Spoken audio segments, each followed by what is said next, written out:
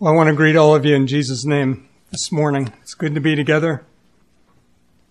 I have 3 books I want to mention as we get into the sermon this morning. One of them is the first epistle of Peter. You can turn there if you like. Plan on continuing the first 2 verses of that book as a text for this message. The other 2 books might be less familiar with you. One of them is always on a list of the top 10 greatest novels ever written. It was written in the 19th century by Charles Dickens. The name of the book is A Tale of Two Cities. It's a story set in a time of prosperous, powerful France, right before the French Revolution, and all the suffering and atrocities, some of the greatest examples of man's inhumanity to man, tremendous suffering, happened in the French Revolution. Tale of Two Cities begins with a line that is always listed as the most famous, greatest first line of any book ever written. Whether you've read the book or not, you're probably familiar with the opening line of it. The opening line is, "It was the best of times, it was the worst of times." Goes on to describe the deceptiveness of the power and prosperity in France before the French Revolution. People thought they had it all. People were rejoicing, they were celebrating, they were healthy and wealthy. And incredible suffering was about to come on them and they didn't know it. It was the best of times, it was the worst of times. Another book I want to mention is a book I imagine many of you have heard of. I hope very few of you have read. Certainly not recommending it. It is a book that is one of the most best-selling Christian books written in my lifetime anyway. It was written by Joel Osteen, who some of you may know. He's a megachurch preacher. He's a prosperity, health, and wealth gospel preacher. Pentecostal, I guess, would be what he would identify as. But he wrote a book called Your Best Life Now. He wrote that about 15 years ago. How many have heard of that book, Your Best Life Now? All right, I'm not going to ask who read it because I already said it's going to be a little awkward or embarrassing. I think there's just enough of truth in that book to be deceptive, but very little truth. Your Best Life Now was written in 2004. It was reissued in 2014, and it's sold over 8 million copies. And Joel Osteen has made enough money off of that book to buy multiple jumbo jets, which he owns and flies around on. That book was so popular, they've issued a calendar, a comic book, a study guide, and a board game, all titled Your Best Life Now. Joel Osteen's gospel is that God wants you to be healthy, wealthy, and wise, and happy, and experience your best life now. Okay, that's 2 books. A Tale of Two Cities and Your Best Life Now. The Apostle Peter has a different message. His message would not be it was the best of times, it was the worst of times. It would be turned around. The Apostle Peter, as we work through the epistle of 1 Peter, would begin his book with the statement, it was the worst of times, it was the best of times. And that is, according to Scripture, what we experience in the Christian life. That is, the suffering and tribulation, the difficulties, the sorrows, the headaches and heartbreaks that we experience in this life are our lot in life. This is normal living in the Christian life. And yet, in the midst of suffering and tribulation, the worst of times, if you will, the glory of the future is always before us. And that's what our hope is. Our hope is in the future. Our best life is in the future. If you've turned to 1 Peter, I'd like to use the first 2 verses as a text for the message. Why don't we, as you're able, stand for the reading of the Word of God here?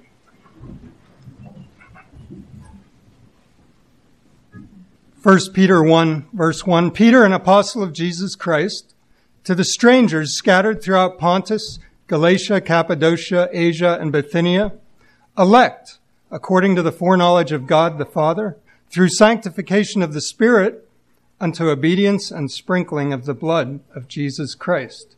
Grace unto you and peace be multiplied. Okay, thank you. You can be seated. I said A Tale of Two Cities begins with an amazing first line. It was the best of times. It was the worst of times. The Epistle of 1 Peter begins with an even more amazing first sentence. These two verses represent that sentence. There's a tremendous amount of weight of doctrine in these first words of this epistle, in this first sentence. I don't know if you would have the temptation I would, and that is let's blow through this introduction and get into the meat and the potatoes of the epistle. The problem is this first sentence is the meat and the potatoes of the epistle. This is a foundation, and Peter's going to spend the rest of this epistle and the next epistle building off of this foundation. What he's defining here as marks of the people of God is nothing less than the foundation of the Christian faith. So I think we owe this first sentence a little bit of attention.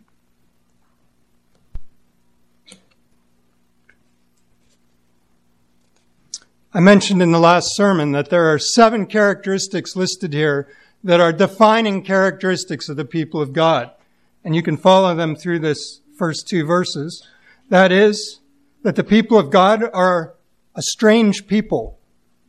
Maybe that doesn't sound quite right. Strangers. The people of God are a scattered people. The people of God are elect. The people of God are foreknown. The people of God are sanctified.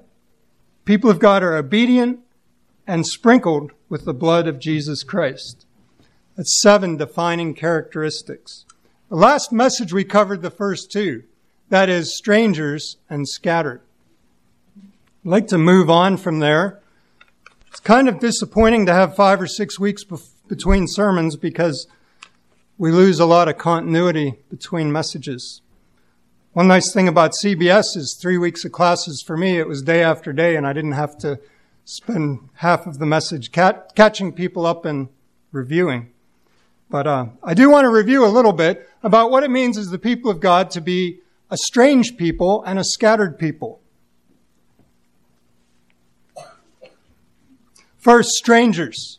I gave you some synonyms for strangers, some different translations, the word for strangers. I used words like exiles, expatriates, foreigners, sojourners, pilgrims. Basically people that are not at home in this world. If you find the world to be a comfortable place and it feels like home, that's not a good sign. There should be a discomfort. There should be that feeling that you have when you're with people you don't know in a place that you're not familiar with. Kind of anticipating that next week in Ontario. It's not going to feel like home. I'm sure it'll be a friendly place and all, but I won't get confused and think I'm at home. And whether they get to know me a little bit and appreciate me or not, I'm going to be a stranger there. They know each other. They don't know me very well. I know you all. I don't know them very well. I'm clearly going to be a stranger there. People of God are defined as being strangers in the world. Definition of a pilgrim is a foreign traveler on a religious journey to a sacred place. Are you on a journey in this world, or are you quite at home? All right, that was the first mark of the people of God. The people of God are defined by being strangers in the world. The second defining mark was that they're a scattered people. A scattered people. I kind of threw that word out and said I like what the Amplified uses instead of the word scattered. And that is sowed abroad. Sowed like S-O-W-E-D, like you sow seed. The reason I like that better is because it's an accurate translation of the Greek word that's used there. The Greek word is diaspora. It's actually two words in Greek, a compound word. Dia means all, and spora means seeded. Seeded everywhere, sowed abroad. The people of God do not pile up. They're sowed abroad. There's a big difference between being sowed abroad and being scattered. Okay, if there's a pile of Legos on the floor and I'm walking through the living room in the dark and I kick it, I've scattered the pile. There's no rhyme or reason to that scattering. There's no intention. It actually was kind of accidental and annoying and messy and untidy. That's scattering. Sowed abroad is something that's done carefully. It's done with a purpose. It's done by a sovereign, someone who has an intention that wants to accomplish something. The people of God are not scattered. They are sowed abroad. They are a dispersion, diaspora. I'm going to be careful not to use too much of my time on review. I told my wife I make the mistake of spending half of my sermon introducing it and half of my sermon reviewing the last sermon, and then try to use the last half of the sermon cover new material. And fortunately, there aren't 3 halves of time on the clock. All right, I don't want to spend too much time reviewing, but I did want to give you a flavor for what we're doing here, looking at these defining marks for the people of God. There's 7 of them, and we covered strangers, and we covered sowed abroad or scattered. The last comment I wanted to make about being sowed abroad is that we were put here for a purpose and a reason. It's God's express purpose that we be here in this place at this time. We can rest in that. We're not here by accident. But we also are challenged by the fact that we are not designed to remain here in a pile. We're not supposed to pile up. A seed is planted, it grows up, it produces fruit. That fruit contains more seed, and that seed is sowed abroad to germinate another plant, to grow up and produce more fruit, and so on. This is what God is doing. It's how the kingdom of God is multiplying. All right, I want to get into 5 more marks. I'm usually encouraged by the ministers' meeting in the morning. There's usually something said if you're preaching to make you feel a little better about the sermon. And this morning, Daniel looked at what I said I wanted to cover this morning, and he said, "You're not going to get through all of that." So I wasn't feeling terribly encouraged by that, but we'll see how we do. I didn't fully expect to get through it anyway, but doesn't hurt to try. There are 5 more marks in this first sentence of the book of 1 Peter that are defining characteristics of the people of God. 5 more marks. I want to start with number 3. I'm actually going to lump number 3 and 4 together. If you look in verse 2, it begins saying that the people of God are elect and the people of God are foreknown of God. Elect and foreknown of God. This is the first sentence of the letter, remember. Right off the bat. Election, foreknowledge, chosen, predestinated. Peter, what are you thinking? Predestination is complicated. It's controversial. It's contentious. It's difficult. It's divisive.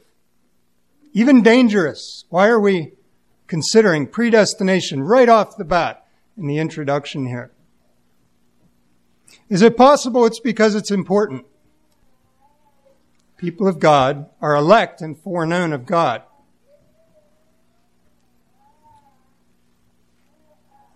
I think that it's so important that you could almost call predestination and election an apostolic obsession. And I say that because Peter, in 1 Peter, right off the bat, first sentence, throws it out there. You're elect. Paul, in Titus, first sentence, first verse, first chapter, says we are God's elect. John, in 2 John, first sentence, says that the epistle is written to the elect lady and her children. So election seems to be something we're going to have to deal with, even if it makes us uncomfortable. I am not going to cover the doctrine of election and predestination so you can breathe a sigh of relief.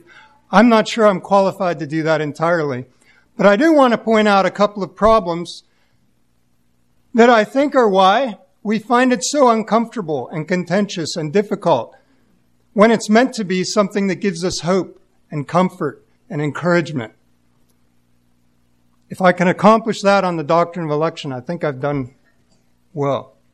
All right.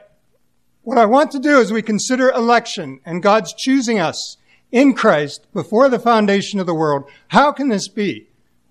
And at the same time, God accepts whosoever will come to him. How can these both be true? I think that the reason that we get tangled up in them is because we perform a mistake with the scriptures. A serious mistake. It's a simple mistake, but it's very serious. I want to ask you a question. Is it bad to personalize scripture to yourself?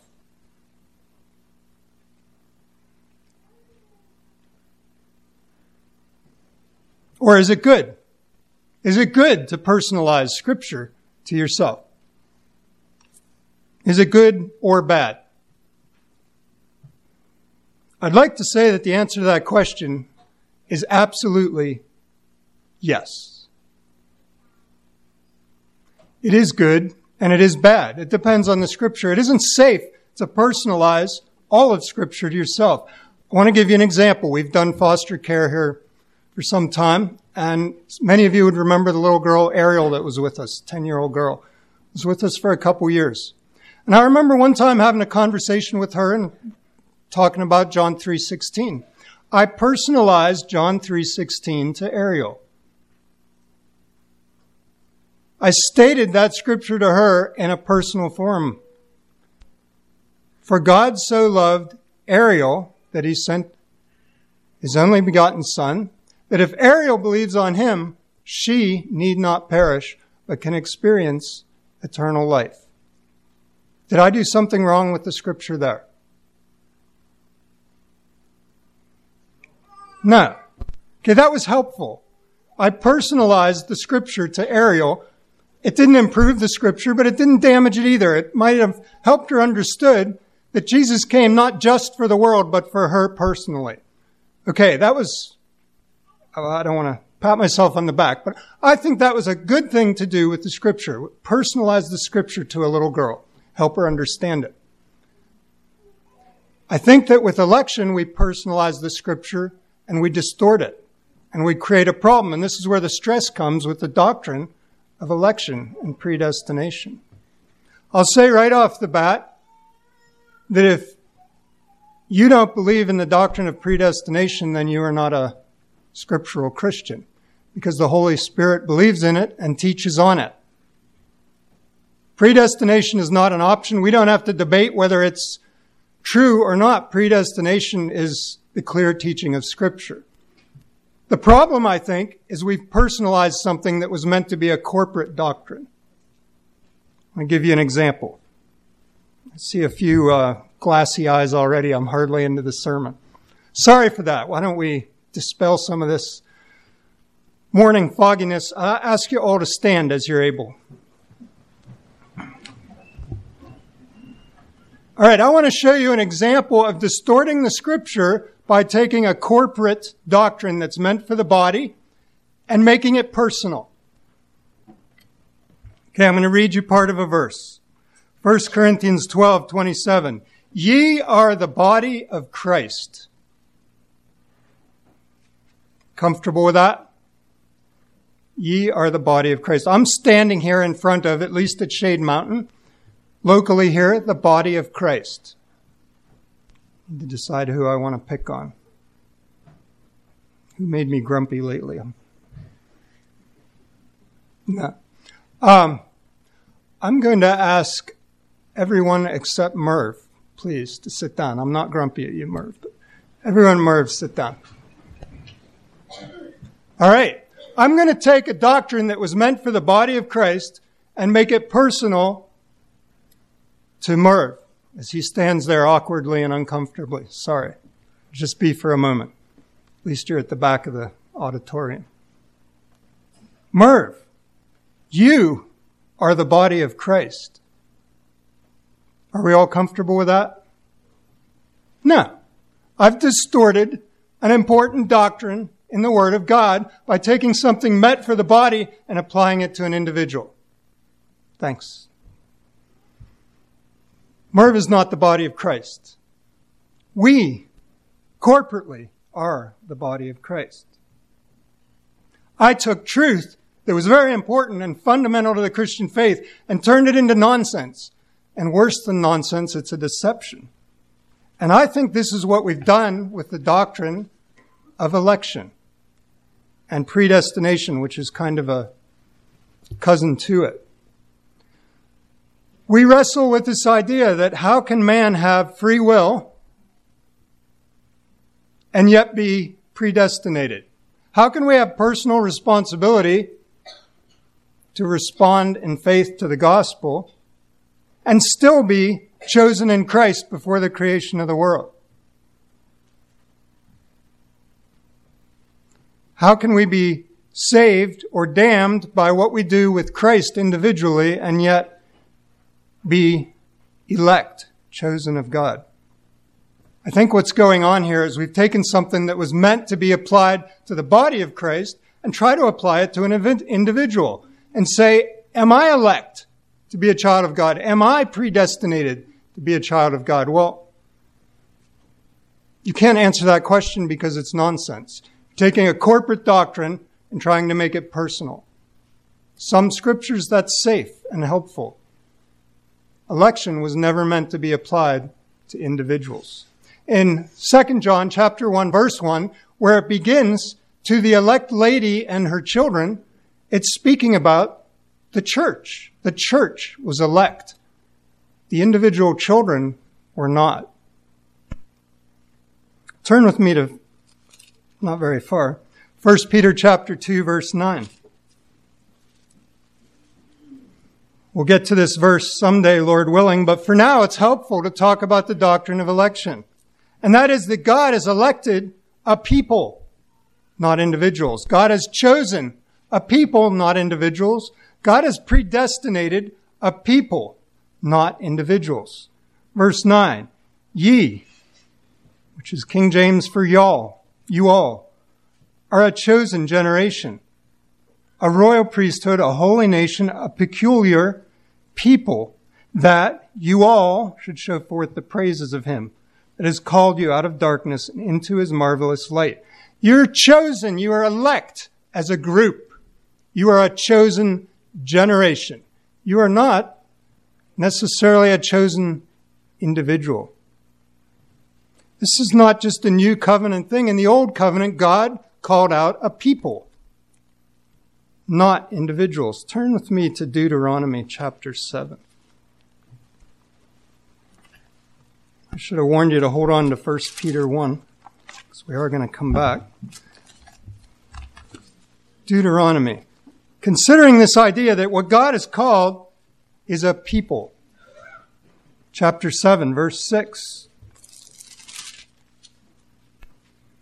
God says to his chosen elect, predestinated people, he says, thou art an holy people unto the Lord thy God. The Lord thy God hath chosen, elect, predestinated thee to be a special people unto him above all people that are on the face of the earth. God has chosen and called and elected a people.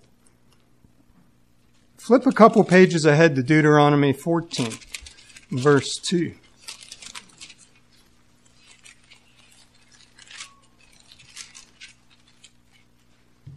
Thou art an holy people unto the Lord thy God, and the Lord hath chosen, elected, predestinated thee to be a peculiar people unto himself above all the nations that are upon the earth. Deuteronomy 26, verse 16. I'm going to read 4 verses here. This day the Lord thy God hath commanded thee to do these statutes and judgments. Thou shalt therefore keep and do them with all thine heart and with all thy soul. Thou hast avouched. Clumsy King James word. We can say chosen. I'm going to do that. Verse 17, thou hast chosen the Lord this day to be thy God and to walk in his ways and to keep his statutes, his commandments, his judgments, and to hearken unto his voice. And the Lord hath chosen thee this day to be his peculiar people, as he hath promised thee, that thou shouldest keep all his commandments, and to make thee high above all nations which he hath made, in praise and in name and in honor, that thou mayest be a holy people unto the Lord thy God, as he hath spoken. All right, well, all four of those verses, I wanted to catch the point. In verse 18, the Lord has chosen thee this day. The thee it's a corporate thee. It's all of us. It's the people of God. God chose a people.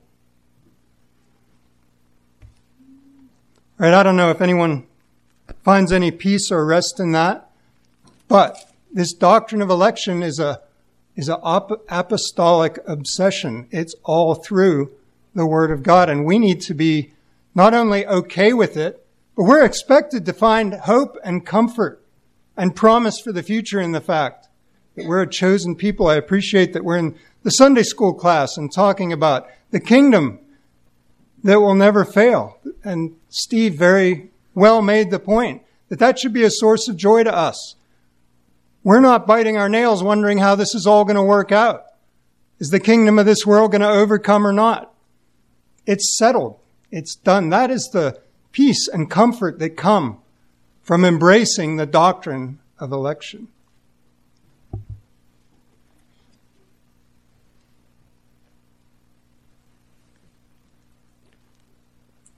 I'd like to move on from here and back to 1 Peter chapter 1 and look at some more defining marks of the people of God. We've covered the fact that they are a strange people, strangers in a strange land. They're a scattered or sown abroad people. They're an elect and foreknown people, and we got a little bit of comfort with that now because we understand the election is corporate.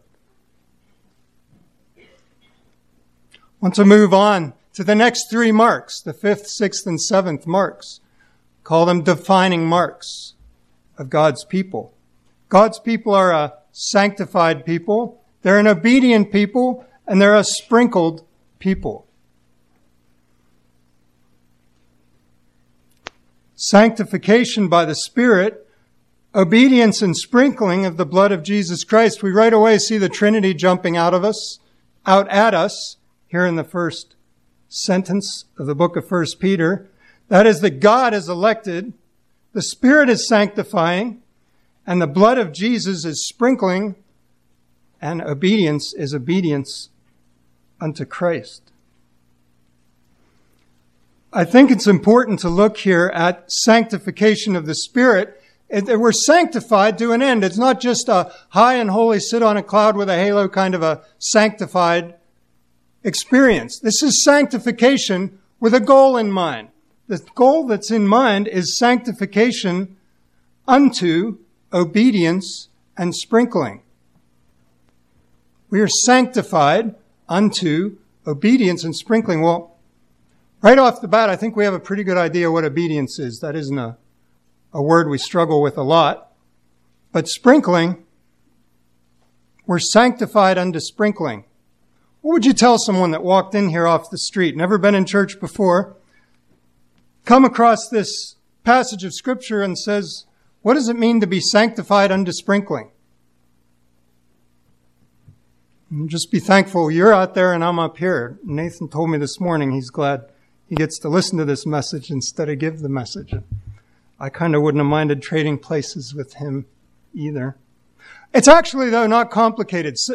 What I want to capture here that we don't miss is that sanctification by the Spirit is to serve two purposes. Sanctification is unto obedience and unto sprinkling. So first we're going to talk about obedience. Now you probably think I have that backwards. Because first we're sprinkled with the blood of Christ, we become a child of God, and then we walk in obedience. That's how the Christian life works. That isn't how it is here. I'm actually not doing this out of order. I'm taking Peter's order.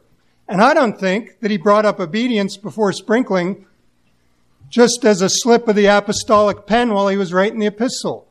I think it's in that order for a reason. Sanctified unto obedience and sprinkling.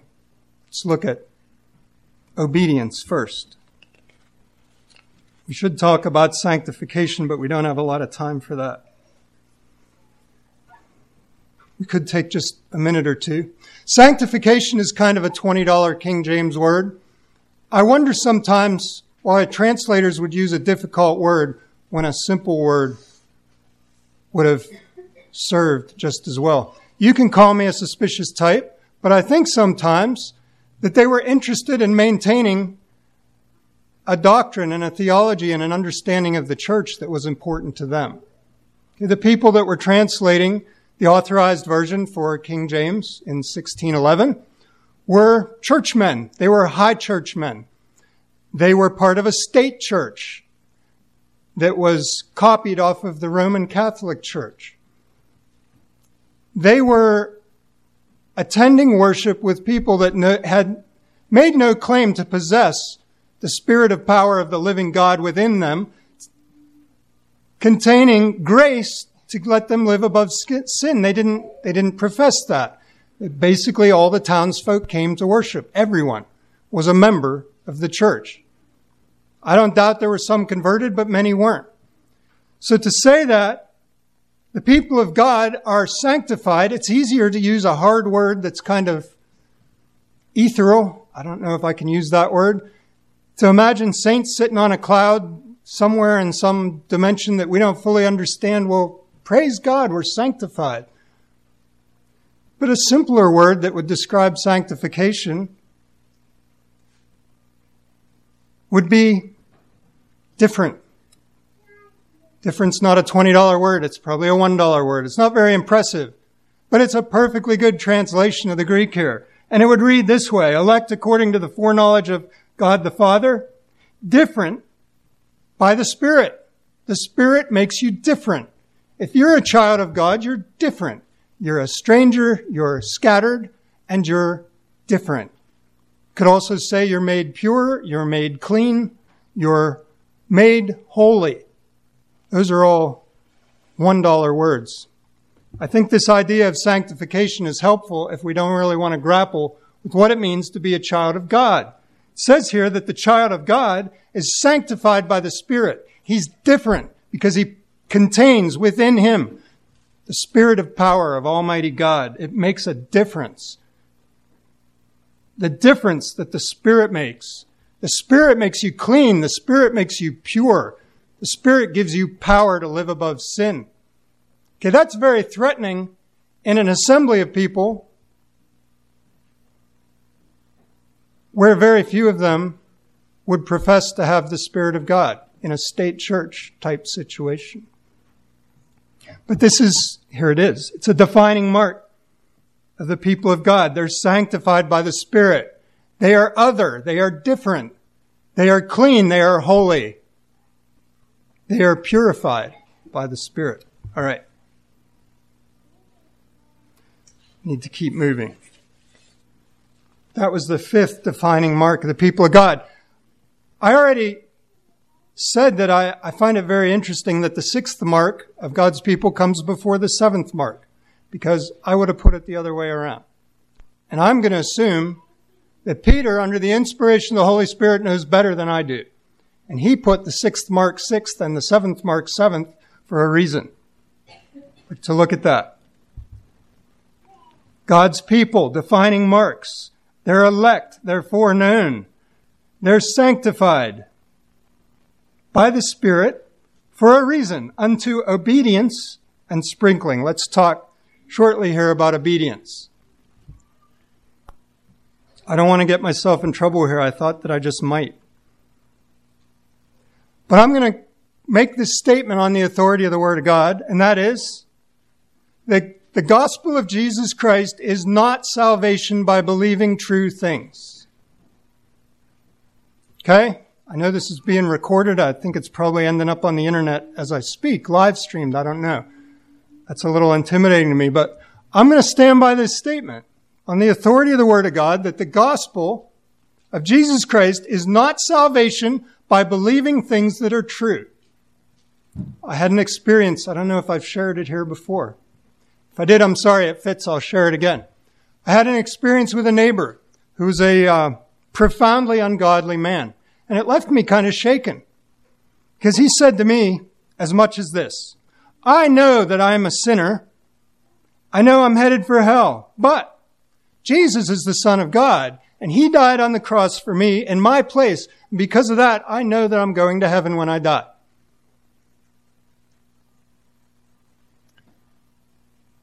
What do we do with that? I won't go down the laundry list of ungodliness in this man's life. No effort to live different. No effort to be pure or clean or to be holy or to live above sin. He has staked his eternal destiny on believing a true thing about Jesus, Son of God, died on a cross. Is he safe? I said the gospel is not salvation by believing true things. I'm going to go even further and say that the gospel is not something to just believe, it's something to obey. Obey the gospel. The statement that the neighbor made to me is impossible to obey because it's pure belief. Are you comfortable with the idea that the people of God are defined and marked and characterized by obedience, and that obedience is the goal of the gospel? The gospel is not something to just believe. It's something to obey. How do you obey? Jesus is the Son of God. Jesus paid the price for my sin on the cross. I'm unworthy. Jesus is worthy. I don't mean to take away from that. That is a profoundly true statement. But how do you obey that?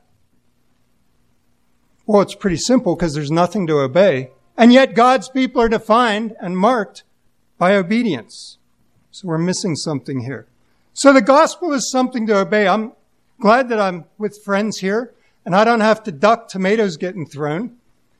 But in earlier circles that I grew up in, I would have expected to have to duck tomatoes or someone grab me by the arm and pull me down from here for this statement that I made. The gospel is something to be obeyed. No, they would say. Gasping, they would say legalism. Works righteousness. The early Anabaptists were derided for they were falsely accused of preaching sinless perfection. They were called, if I have this right, heaven stormers. So what heaven stormers do is, by virtue of their sinless lives, they take a battering ram to the gates of heaven, and if God had his shoulder set against the gate to hold them out, he couldn't stop them because their righteousness, their human works righteousness would carry them through, and God couldn't stop them because look at their lives. They were called heaven stormers for that. They were not heaven stormers, but they did preach and teach that the gospel was something that needed to be obeyed. Turn with me to 2 Thessalonians chapter 1.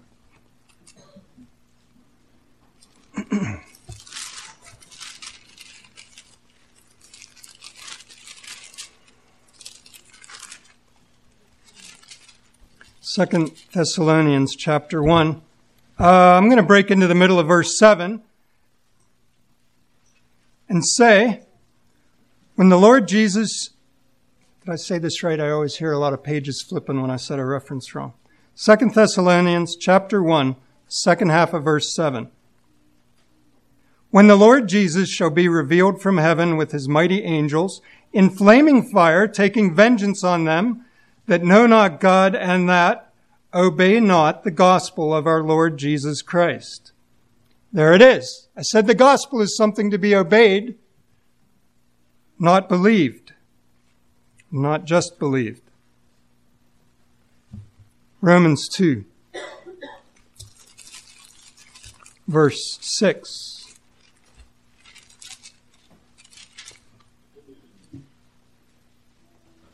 Speaking of God, he will render to every man according to his deeds, to them who by patient continuance and well-doing seek for glory and honor and immortality, eternal life. But unto them that are contentious and do not obey the truth, well, I'm going to stop there. Truth. We would expect the world to tell us the truth is something you either believe or you don't. But here it is. Those who obey the truth, they obey righteousness, but obey unrighteousness, indignation, and wrath. What I wanted to take out of that was the fact that truth is not a mental concept. It's not something in your brain. You believe truth, and you're saved because of believing truth. It says the truth is something to be obeyed. Acts 6, verse 7. The word of God increased. The number of the disciples multiplied in Jerusalem greatly, and a great company of the priests were obedient to the faith. Obedience to the faith. The gospel is something to be obeyed. What do we repent of when we move from darkness and into light? Do we repent of thinking wrong? Or do we repent of living wrong? We repent of disobedience. Our turn is not from wrong thinking to right thinking. That's part of it. But the turn is from wrong living to right living. We repent of sin. Sin is disobedience. We turn from disobedience to obedience. Repentance is turning to obedience. Not to take away from the influence of the new birth. We have the Spirit of God in us. We have the grace of God, ability to live above sin, but we are turning from wrong living to right living. All right. The last, final, defining mark of God's people is that they are sprinkled by the blood of Jesus. I ask you this morning, are you sprinkled by the blood of Jesus? If you are not a child of God. But it's kind of a vague concept here. Sprinkled by the blood of Jesus. I want to just talk about it a little bit, what it means. Sprinkling is a powerful Old Covenant image. It's really not in the New Testament. The word sprinkle, sprinkled, sprinkling, sprinkles, anything you want to say about sprinkle is in the New Testament 7 times. 6 times it's in the book of Hebrews. And it's talking about the Old Covenant and the movement of the people of God from the Old Covenant to the New. Sprinkle, sprinkle, sprinkling, sprinkled 6 times. It's only one more time in all of the New Testament. That's right here in 1 Peter chapter 1, verse 1. God's people are defined by being sprinkled by the blood of Christ. So sprinkled is a strange term. It forces us to look back at the Old Covenant. Peter is a Jew, writing as a Jew, and he's saying, you're sprinkled by the blood of Christ. We have to look in the Old Testament and say, what does it mean to be sprinkled by the blood of a sacrifice? The blood of the Old Covenant was not effectual for everyone. It was effectual to atone for sins to those that were obedient. If you were living in disobedience, the blood of the Old Covenant, the sacrifices of bulls and goats, did nothing for you. Turn to Exodus 24. Exodus 24, I want to see that under the Old Covenant, you were disqualified from being sprinkled unless you were in a state of obedience. Where should we start?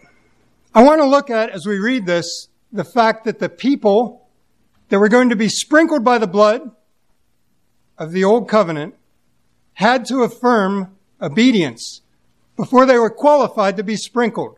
Moses would not sprinkle the people until they affirmed a commitment to obedience. So watch for that. It's twice in these 8 verses. He, God, Exodus 24, verse 1, He, God, said to Moses, come up unto the Lord, thou and Aaron and Nadab and Abihu, 70 of the elders of Israel, and worship ye afar off. Moses alone shall come near the Lord. They shall not come nigh, neither shall the people go up with him. And Moses came and told the people the words of the Lord, all the judgments. Catch this. All the people answered with one voice and said, all the words which the Lord hath said, we will do. Obedience-mindedness of the people. Verse 4. Moses wrote all the words of the Lord and rose up early in the morning, builded an altar under the hill, and 12 pillars according to the 12 tribes of Israel. He sent young men of the children of Israel, which offered burnt offerings and sacrificed peace offerings of oxen unto the Lord. And Moses took half the blood and put it in basins, and half the blood and sprinkled on the altar. I want to stop there. The sacrifice has been made. The blood has been gathered. Sins are atoned for, right? The animals died. The blood's collected. It's in the basins. That blood was not yet effective for atonement for the sins of the people. It was in a basin. He put it in basins. He sprinkled half the blood on the altar, and then he took the book of the covenant, the law of God. Verse 7, he read it in the audience of the people, and they said, all that the Lord hath said will we do and be obedient. Then the people declared their commitment to be obedient. They were obedience-minded. All that the Lord hath said we will do. Moses took the blood and sprinkled it on the people and said, behold, the blood of the covenant which the Lord hath made with you concerning these words. These words was not just the word of God written down by Moses. The covenant is a two-way contract. The people had contracted to obey. God had contracted that he would be their God and they would be his people. That was the covenant. When Moses said, the blood of the covenant which the Lord hath made with you concerning these words, he's saying, you made your statement, God made his statement. Because of that, you can participate in the blood of the sacrifice.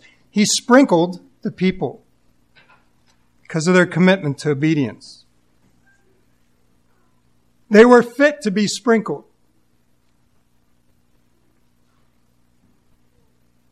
All right, I want to wrap up. I don't even know if this is German words. I am so ignorant, I wouldn't know. I think this might be German. And I'm going to say it wrong, and I appreciate no one laughing out loud. But I understand that the Anabaptists in the 16th century despised the term Anabaptist. And they rejected it because they said infant baptism is no baptism. We don't baptize again, we baptize rightly on confession of faith. What they preferred to be called, I think I have this right, is Taufgesinnt. Somebody help me. Is that even understandable? Sam? Say it right. You don't know the word. Taufgesinnt. Or Doopsgesinnt. Do you recognize those words? If you don't, I'm sorry I even brought them up. Huh? Okay, I'm not saying it right. Huh? Taufgesinnt is baptism-minded. That's what I was trying to... How did you say it? Taufgesinde. Sorry, okay. Whatever. Taufgesinde. Or Doopsgesinde. I think one is Dutch and one is German. I don't know. The idea was they preferred to be known as baptism-minded than Anabaptist. Actually, here what Peter is requiring the people of God is that they be obedience-minded. So we find ourselves in the book of 1 Peter confronted with the fact that God's people are defined by obedience, which makes the blood of the sacrifice of the new covenant, Jesus' blood, effective to atone for their sins. The gospel, the truth, the faith is something to be obeyed, not just believed. All right, I'm going to close with the challenge to you all to be obedience-minded. That we don't find obedience to be something that chafes, something that seems to work against the blessedness of the gospel of Jesus Christ. It is the gospel of Jesus Christ. You can't separate coming to God through faith in Christ's blood and being obedient to the word and ways of God. 7 defining marks. People of God are strangers, they're scattered, they're elect and foreknown, they're sanctified unto obedience and sprinkling. Ezekiel 36.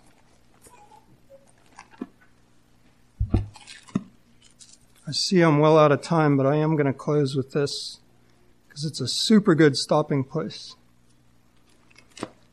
Ezekiel 36, verse 23.